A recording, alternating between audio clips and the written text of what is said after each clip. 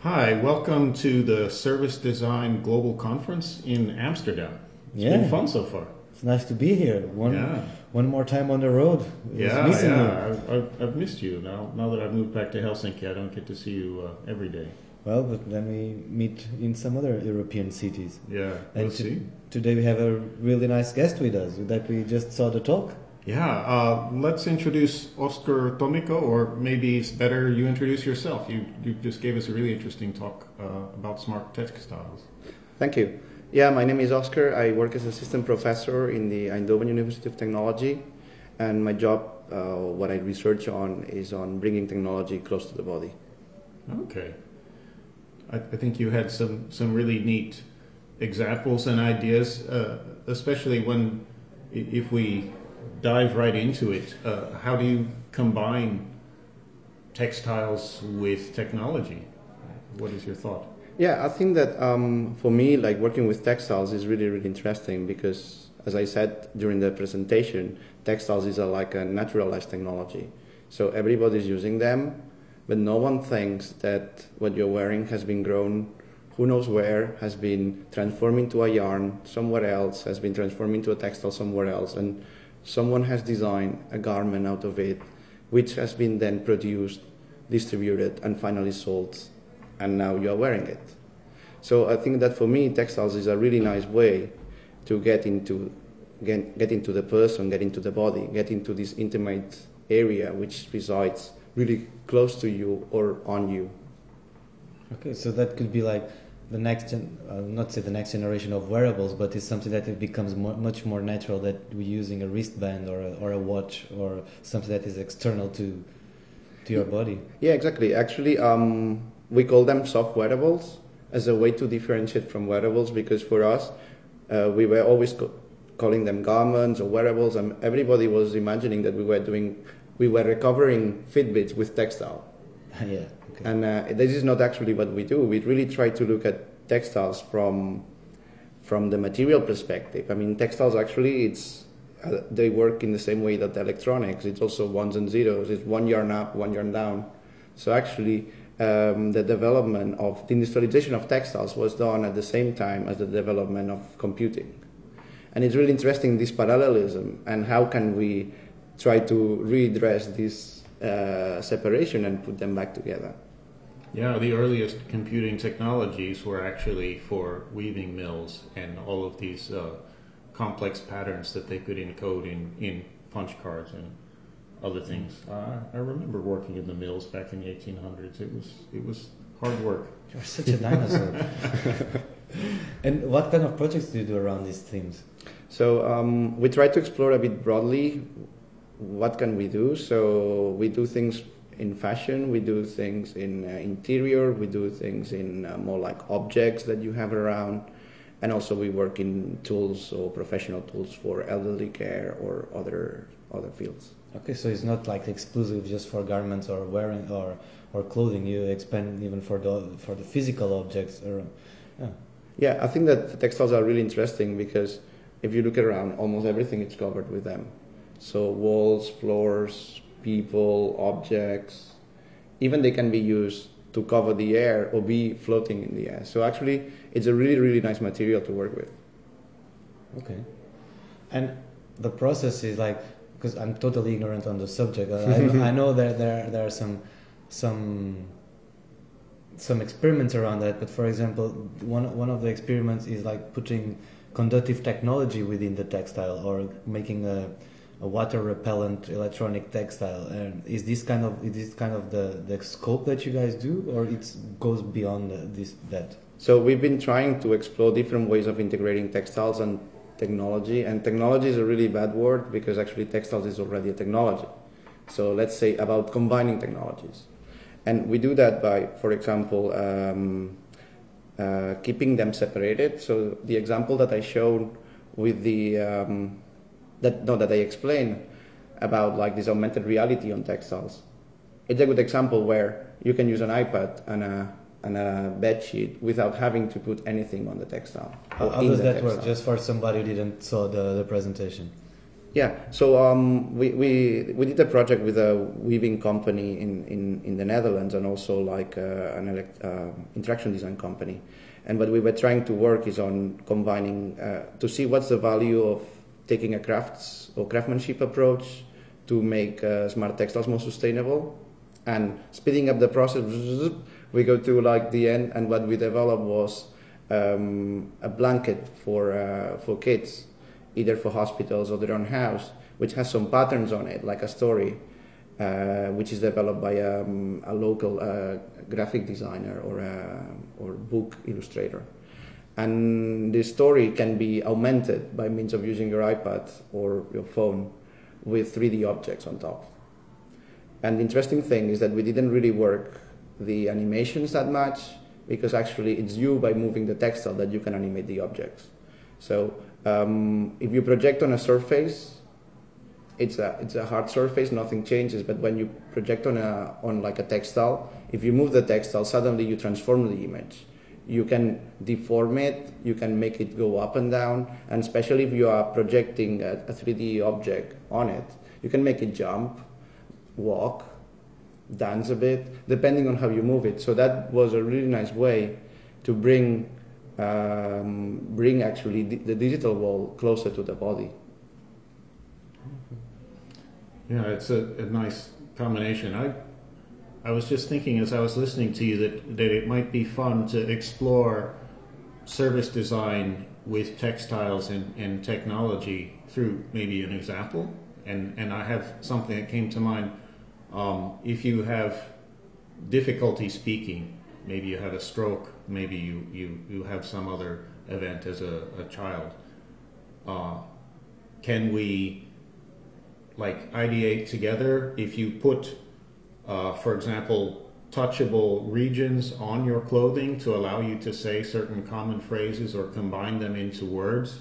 What would be the challenges, or how would we approach something like that? Yeah, so I think that first of all what we need to realize is that designing products to be worn are not the same as doing garments.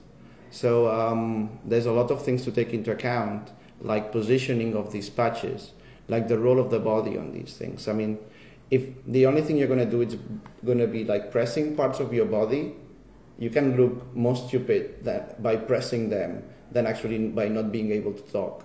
So we have to be really careful into where we put it and what it does. I normally try to use smart textiles more to support activities in a sensory motor skill level rather than in a cognitive level. And why? Because we can cover all your body with them. That means that I can give more support if you need it. I can give you a different temperature if you need it. I can point at parts of your body if I need to make you move. So I can give information for action. And I think that's the really valuable thing about smart textiles, is that it's not just for the cognitive part, but also for all the other senses. So if someone had a stroke, would be good to think about what other actions, what activities does the body, what movement does the body, what kind of situations you put yourself in that might need some help. So, and this is really tricky. It's really tricky to move from what we are used products to do or what we are used service to do, to move on to how we can support the body and how we can support the sensory motor skills of the person. It's much more personal, it's much more tailored, and much more human. Yeah, and the thing is that when we make products, we tend to define the functionality. But no one tells you how to use your garments. If they will tell you how to use your garments, like, no, this one is just for Mondays, or this one should go with a suit, suddenly you will have some kind of repulse to them. And the problem is that most of the wearables are done as if they were products. So that means that they are telling people how to use them. So it's like if you have like a mini god on you, telling you what to do all the time, and no one likes that. So that's something important to forget. And it's not that we learned this, it's not that we knew this from the beginning. Actually, we learned it the hard way. With the pillow that we developed, which is a pillow that supports a multisensory stimulation for people with dementia, at the beginning we said, we're going to program all these behaviors so people can do that. And then we realized that everybody's different everybody wants to use it in a different way, and that it will cost so much money to develop this standardized thing that works for everybody, that we decided to stop and just keep it at the level of the sensory motor skills. We develop a mapping between the touch, the movement, and the vibrations, and other actuators that were there. And then what we said is we said, well, we leave it to the service providers to develop a language together with their patients, because each family talks in a different way. You are moving your finger like this now. You are actually with your hands together. So if we would like to make a pillow for you, it would be different than for someone else. And for example, I'm not putting my hands on the table now. So maybe for me a pillow doesn't work. So it's really important to work together with the people that are going to use it and co-develop it. Mm-hmm. Yeah, that co-creation is one of the themes we've seen a lot here. And it seems that there's an attempt in the community to move beyond sort of co-design to some deeper level of integration. And there doesn't seem to be agreement on what that is. You brought up a number of really interesting points and nice insights. I like that you're concerned like with how someone wearing this would feel, and that affects what you're doing. You're not simply strapping a service onto their body so that you can make money. It's like if you look at people going from a web service to a mobile service, we like to say, oh, the mobile service is much more personal, it's in your pocket. But that really doesn't compare to how stupid you look if you're wearing Google Glass and having to nod your head all the time. You have to think about how someone feels and how does that change their perception of themselves and those around them. If you are suffering from some medical condition, for example, you still have ego and pride, and you want to express yourself the best way possible. Yeah, that's why we always try to work with fashion designers, and not just because, and it's not about making it nice, because I think that that's a question of tastes and for whoever you design for. We work with them because they take into account also what's up and coming, so what trends are going on, and they also are really good at spotting how things that you're working on relate to previous cultural issues. So it doesn't matter what do you design, it always people try to relate it to something or someone or a moment in time. So does this look like from 2016? Does it look from 2010? Does it look like from my mother? Does it look like from my friend? Does it look like being part of this kind of people? Does it look like I'm part of another kind of people, another group of people? And this is something that fashion does really easily. But in product design, we don't do that much. So I think that the combination of these two fields and material science, blah, blah, blah, or whatever you want to say, it's what makes this possible. I mean, we wouldn't have been able to do what we've done just by ourselves. That was a nice point that you brought up in your talk, like not taking credit for yourself or trying to do everything by yourself, but it takes a large number of people with different skills. And how do you bring those together into a coherent whole? What is the vision or methodology for that? So I think that, first of all, to just get them together, I think that quality attracts quality. So that's one thing that a colleague of mine from work says all the time. So if you do a good work, people like to relate to other people that do good work.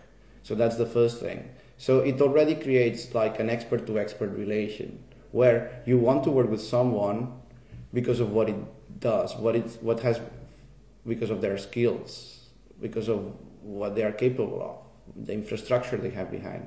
And that this respect, it's something really, really important. But of course people have egos and people tend to talk. And talking, it's dangerous. And why is it dangerous? Because I can always say something, you can interpret it in another way, you can ask me a question. It's the same as when you are designing just by conceptualizing, is that there's always someone that's going to ask you a tricky question and someone always going to find this little thing that doesn't work.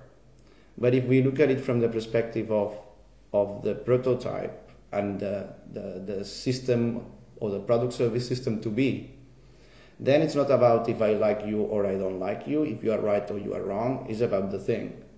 And by talking about the thing, that makes it way easier to overcome problems, because then it's not a problem we have between the two of us, it's something we need to solve. A common goal, yeah. Exactly. And that's really important.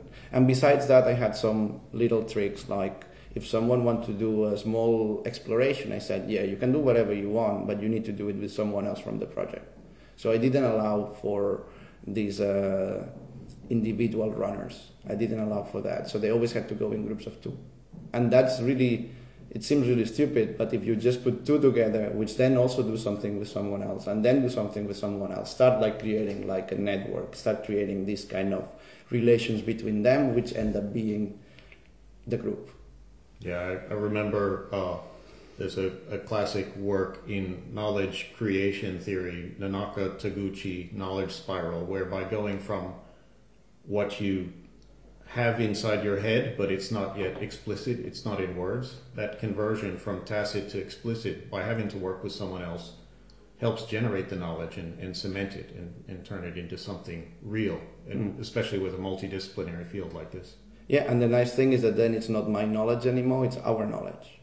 And then we talk about our project and our knowledge and our contribution to it. And that's the most important, this sense of belonging, this sense of being part of it, motivating and being proud. It's really, really important. So I want to ask a couple of questions, but like I'm going to step out a little bit out of the collaboration part. But how far like is the industry behind these new textiles in terms of like mass production and becoming more than a norm and not experimental or just first step projects? So I have to say that what I've been showing, it's done with industry, but it's done as an exploration.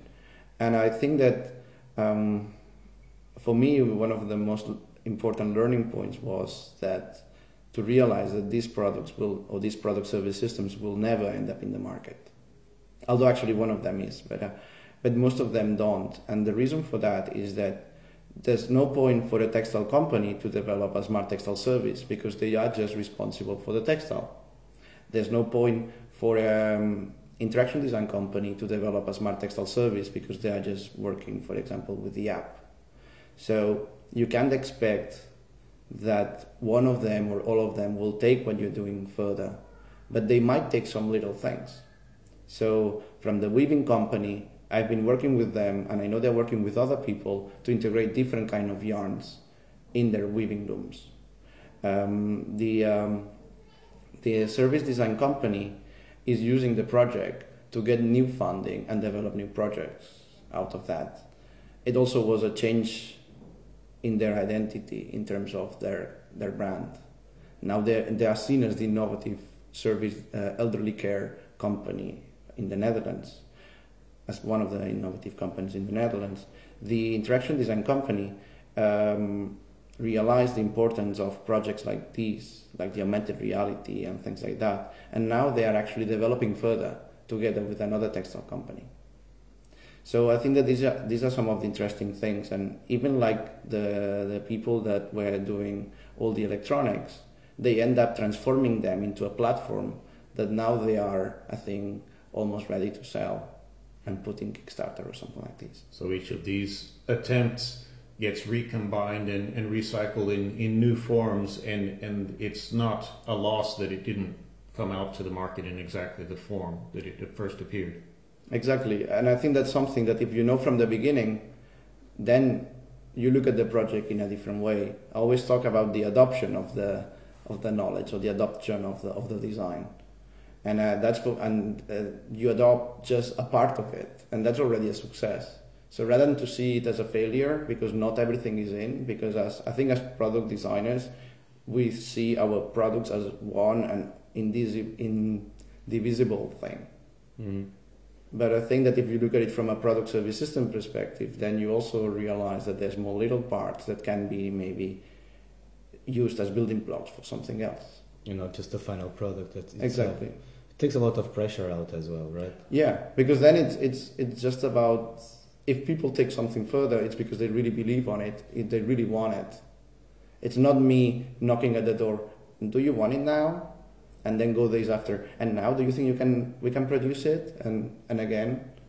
So for me, I was happy at the end to create some kind of platform by means of an exhibition in a museum where they could use it to just bring people in, talk about it, communicate the value of their project to who knows what.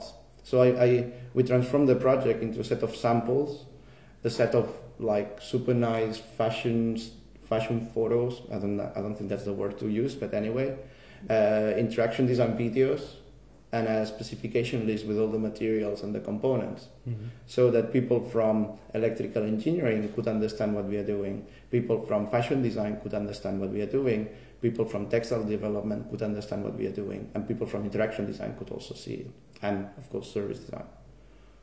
True, because it's a material that brings a lot of new possibilities that you never tried before. For example, I can see that an interaction designer might scratch their head like, how can I start to interact with this material, make something meaningful out of it? The service designer most likely, I don't know, you are the engineer, you can talk about that part. But I think, yeah, it brings new challenges and new mediums. It's interesting. Yeah, I think the thing that often fails if it's purely engineering driven, you just want to sell a certain cloud service, or you want to sell a certain piece of electronics because that's the hammer you hit the world with. That's your one tool. That's the thing that you like. But when you can try to get into people's minds, that's the part where I feel like I fail. I don't understand how people are going to react to this thing. I'm curious, when you're dealing with textiles plus electronics type of services, you have a different feeling, a different sensation or relationship to the product, and if that affects how you approach this, or if you have an image in mind that certain things might work better than others.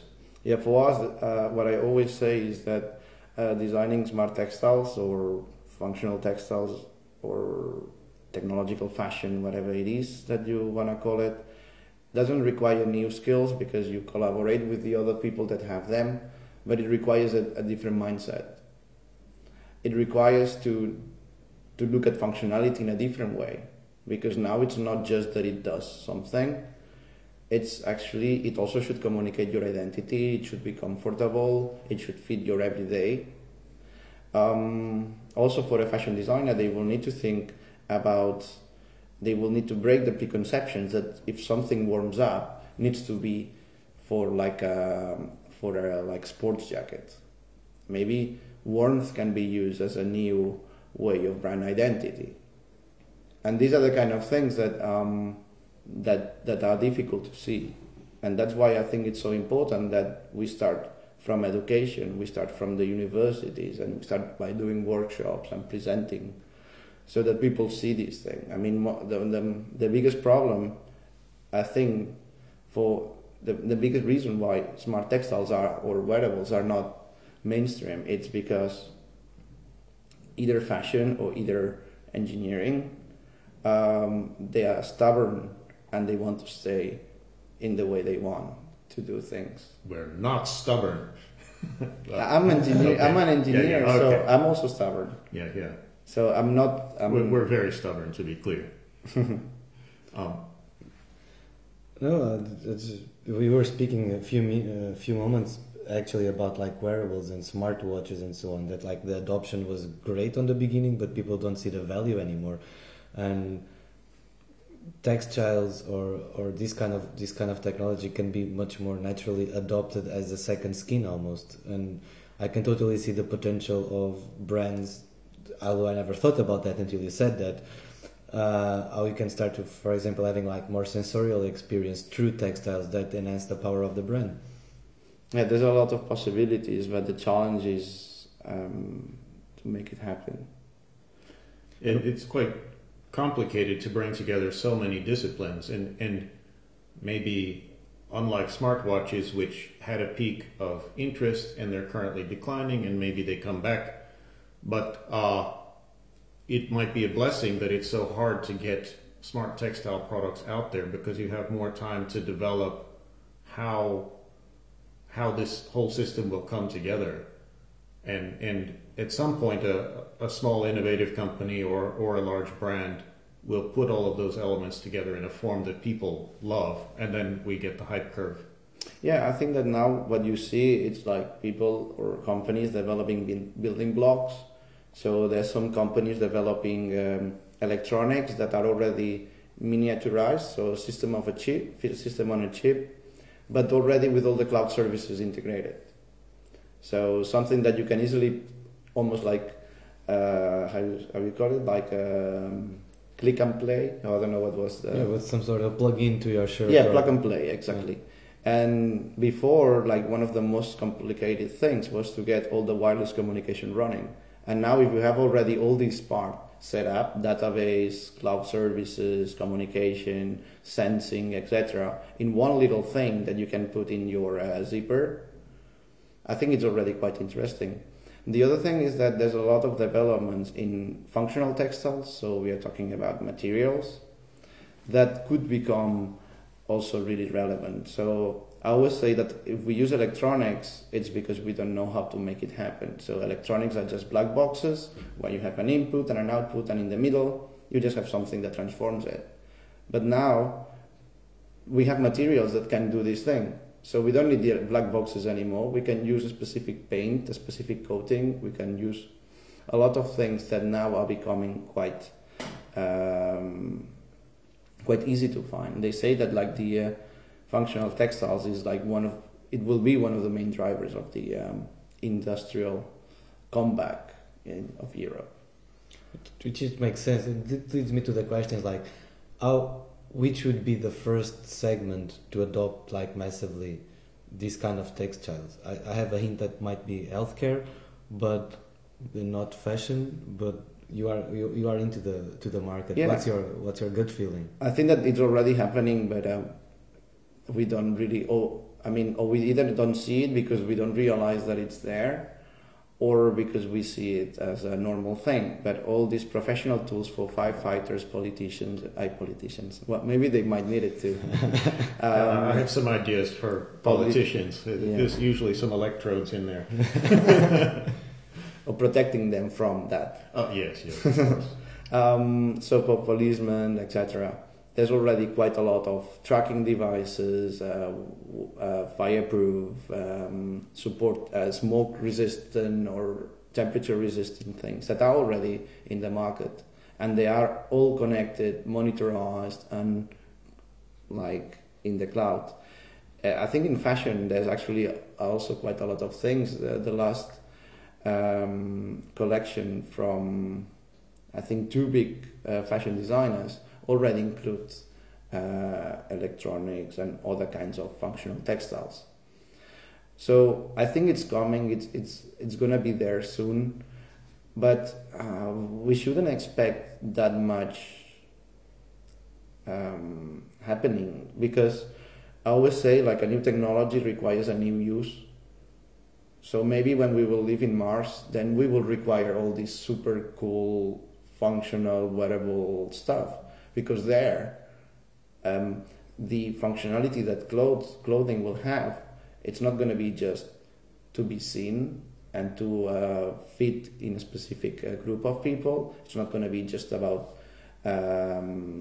protection, and it's not going to be about comfort, but it will be also about surviving in a climate of minus 15, or surviving in a climate that goes from minus 15 or minus 115 to 50 degrees. Maybe it's going to be about surviving in space. Maybe it's going to be about being able to lift things that are way heavier than what we are used to, because gravity is different. And then we will need a lot of new things. But it actually sounds a lot like my daily life in Finland, trying to walk the dog in extreme cold. And you already wear there like functional textiles or like high performance textiles. Yeah. So it's a question of time that maybe if you are like at minus 50 degrees or something like this, I mean, if they give you one jacket that it's super thin, and one like might be like the onion layered structure that you are wearing now, you quickly will change. So I think also what is really important is to find the moment in the everyday where these things or these garments will be needed. There's a lot of thinking about wearables as a way to measure your life. And some of that is really useful, like in medical, as you were saying, Ricardo, or we had a really gifted group of students working in Futurice, working on a wearable suit with a fashion designer. It looks like a Batman suit with various integrated sensors that allow you to measure your posture. So as you're sitting there, and they can, in real time, manipulate a 3D model on the screen to match the posture of the person sitting there to help you with what you're doing. And it's, of course, a barrier. As the electronics get better, they get smaller, it gets easier to work in this space. Yeah, I think that for me, as I said before, I don't like to make like mini gods, and I don't like to make mini gods that are staying on your shoulder all the time, telling you what's right and what's wrong. So for me, it's really important to look at like wearables just as materials that have specific qualities, and these qualities then find out what they could be for. So we always, in the projects I do, I start by exploring the materials on the body in a specific context to try to find what could be the meaning of them, what could be used for. I try to disrupt like the existing functionality that normally some of these functional textiles or smart textiles have, and try to see what else they could be for. And I think this is really challenging, but at the same time offers new possibilities. I teach about these topics at a lot of different places, like from fashion schools to interaction design schools or product design schools, and I'm setting up a few bachelor and master degrees. And for me, the reason why I'm doing this is because the whole process needs to change. Because I'm the first one that when I'm going to be old, I don't want to be wearing these little mini gods all the time. I would like to wear something that empowers me, that allows me to do what I want. It's not about collecting sports information, but for someone like me who doesn't want to be measured, it's a Zen-like hedonistic, experiential thing that I like. It sounds like you're talking about there's an emotional change in your relation to the fabric because it has intelligence, rather than just putting all your information on the cloud. That's the point, I think. And when we all, and everything gathers data. Even your sweater now is gathering data. It's literally getting your sweat out of you, and it's changing depending on the temperature. The fibers that you have can expand, contract in a super small scale. And that's the way we try to understand smart materials or smart textiles. Is like, if we get data from it, we get data from the material because we want to make better materials that fit you. But we don't want to make you a better person, because it's up to you to decide what it means better. But I'm an expert on the material, and that's what I can work with. And if I get data, I put the sensor source literally in the material rather than on top of it, so it measures your skin. I put it in, so I measure the temperature of the material. Maybe I measure the temperature of your shoes, so I know if they are bouncy enough or flexible enough.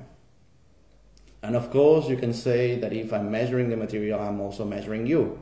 But at least it's what you're saying. I'm making it to make your clothes better. I'm making it so you can get a better fit, a better use, a better life.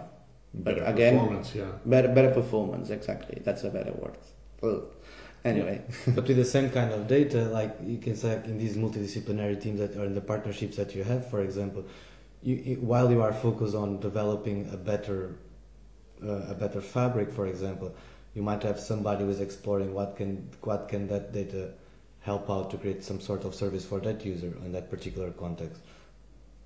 Yeah, I think that you never know what they're going to be using it for. Well, I was trying to set up a project a few years ago on how we could and how we can use the body as an encryption. So if you don't know where the sensors are, if you don't know the position of them, if you don't know what materials are between them, it's really difficult to make sense of the data. Of course, if they will get the product and they will look at it, they will see what it is. But I think that this could also be a way of encrypting the data. It's by by placing the sensors in specific places which are not the usual. Oh, that's quite cool. Yeah, I'm sure there's a lot of things we haven't thought of and uses for that. An analogy that comes to my mind about part of that is that if we create a database and then we just vomit it up onto the web as naked objects, it's not the way people want to experience that. You need an additional layer of interpreting that and turning it into a useful form. And likewise, people are still at the early stages of Internet of Things and measuring things in textiles. You still need to, instead of taking that information directly, have this, I don't know, emotional interpretation layer to turn it into a form that makes sense to people's lives, and be very sensitive as a service designer not to alter the perception of self or someone's path through life in a negative way. Yeah, and I also think that if we don't try to transform data into a 2D visual thing, and we keep it, if we keep information from the senses for the senses, then actually these issues become less important, because you will need your body to make sense of the data. Someone with a different body will have a completely different experience. So that also could be a way of preventing this to happen. So if, in the same way that you are sensing, you will feel also this data, then you know exactly what it means. But if you have bigger arms, smaller arms, if your body temperature is higher or lower, it will have a completely different impact on you. Does it make sense? I'm trying to translate that into very mechanical engineering terms. So I have a tailored shirt that is tuned to my body in some way. Ricardo steals my shirt and puts it on, and it just electrocutes him in the wrong places. Yeah. Or imagine that you have some kind of garment that it shrinks with temperature, so it gets really fitted to your body while you are playing sports. I'm just making up as I go. If he will be wearing your shrinking T-shirt, doesn't matter how much it will shrink, that you will feel it like super loose. Yeah. So that means that the data of your behavior, it's been shown to him. He's been experiencing it, but the meaning behind he can get has nothing to do with what you are experiencing. The sense of feeling stronger, like your body's getting growing in a way, feeling more pressed. It's completely different than the tickling effect of something moving on your skin that he will have. So that's like the ultimate layer of like garment customization, right? It's not just like the size and the kind of tissues or the fabrics you're going to use. It's also how these fabrics going to react to your own specific body, which opens like an interesting door. For example, in retail, I just comparing this with you are coming from a very engineering background, and I'm coming from a very product and commercial background in that sense, and I'm trying to make a bridge here. But like if I look at like companies like Nike or Adidas, that they are doing like their own customized shoes, you choose the fabric, you choose the sole, you choose everything. This is another level, like in terms of garment for your body that you can customize. Yeah, I have like a PhD student who's working on personalizing the behavior of the soles of your shoes. Wow. That's the PhDs we have now. Or another one that's working on how the fashion system will change when we are wearing like dynamic screens. Well, we will be wearing like dynamic textiles that have some kind of dynamism. I think that emotional connection possibilities are huge, and anybody who's in branding of clothes or other items would be interested in talking to you and driving that forward. I could continue all day, but I think, unfortunately, Ricardo, we need to head down. We're quite honored to be finalists for the Best Methodology Award here for IoTServiceKit.com, something that we created. But if people want to get in touch with you, how could they continue the conversation? Yeah, so they can just write me an email. My email is, my name is Oscar Tomico, so my email is like o.tomico@tue.nl. Okay, we're gonna put that under the link description so you guys can also enter. I know, that's a better directly in contact with Oscar. You are Eindhoven based, right? In Barcelona as well. Yes, both places. Okay, so Quite in the two hotbeds of IoT in Europe. That's excellent. Yes, it's true. There's actually, I think, the IoT conference going on right now. Or was it last week? in Barcelona. Yeah. I think it was last week, if I'm not wrong. And this week it's Design Week in Eindhoven. It's a pretty busy month. It is. All right. Thanks for joining, Oscar. Really nice to learn so much about like the future of textiles. A pleasure. Brilliant. Thank you. See you guys next time. See ya. Bye bye.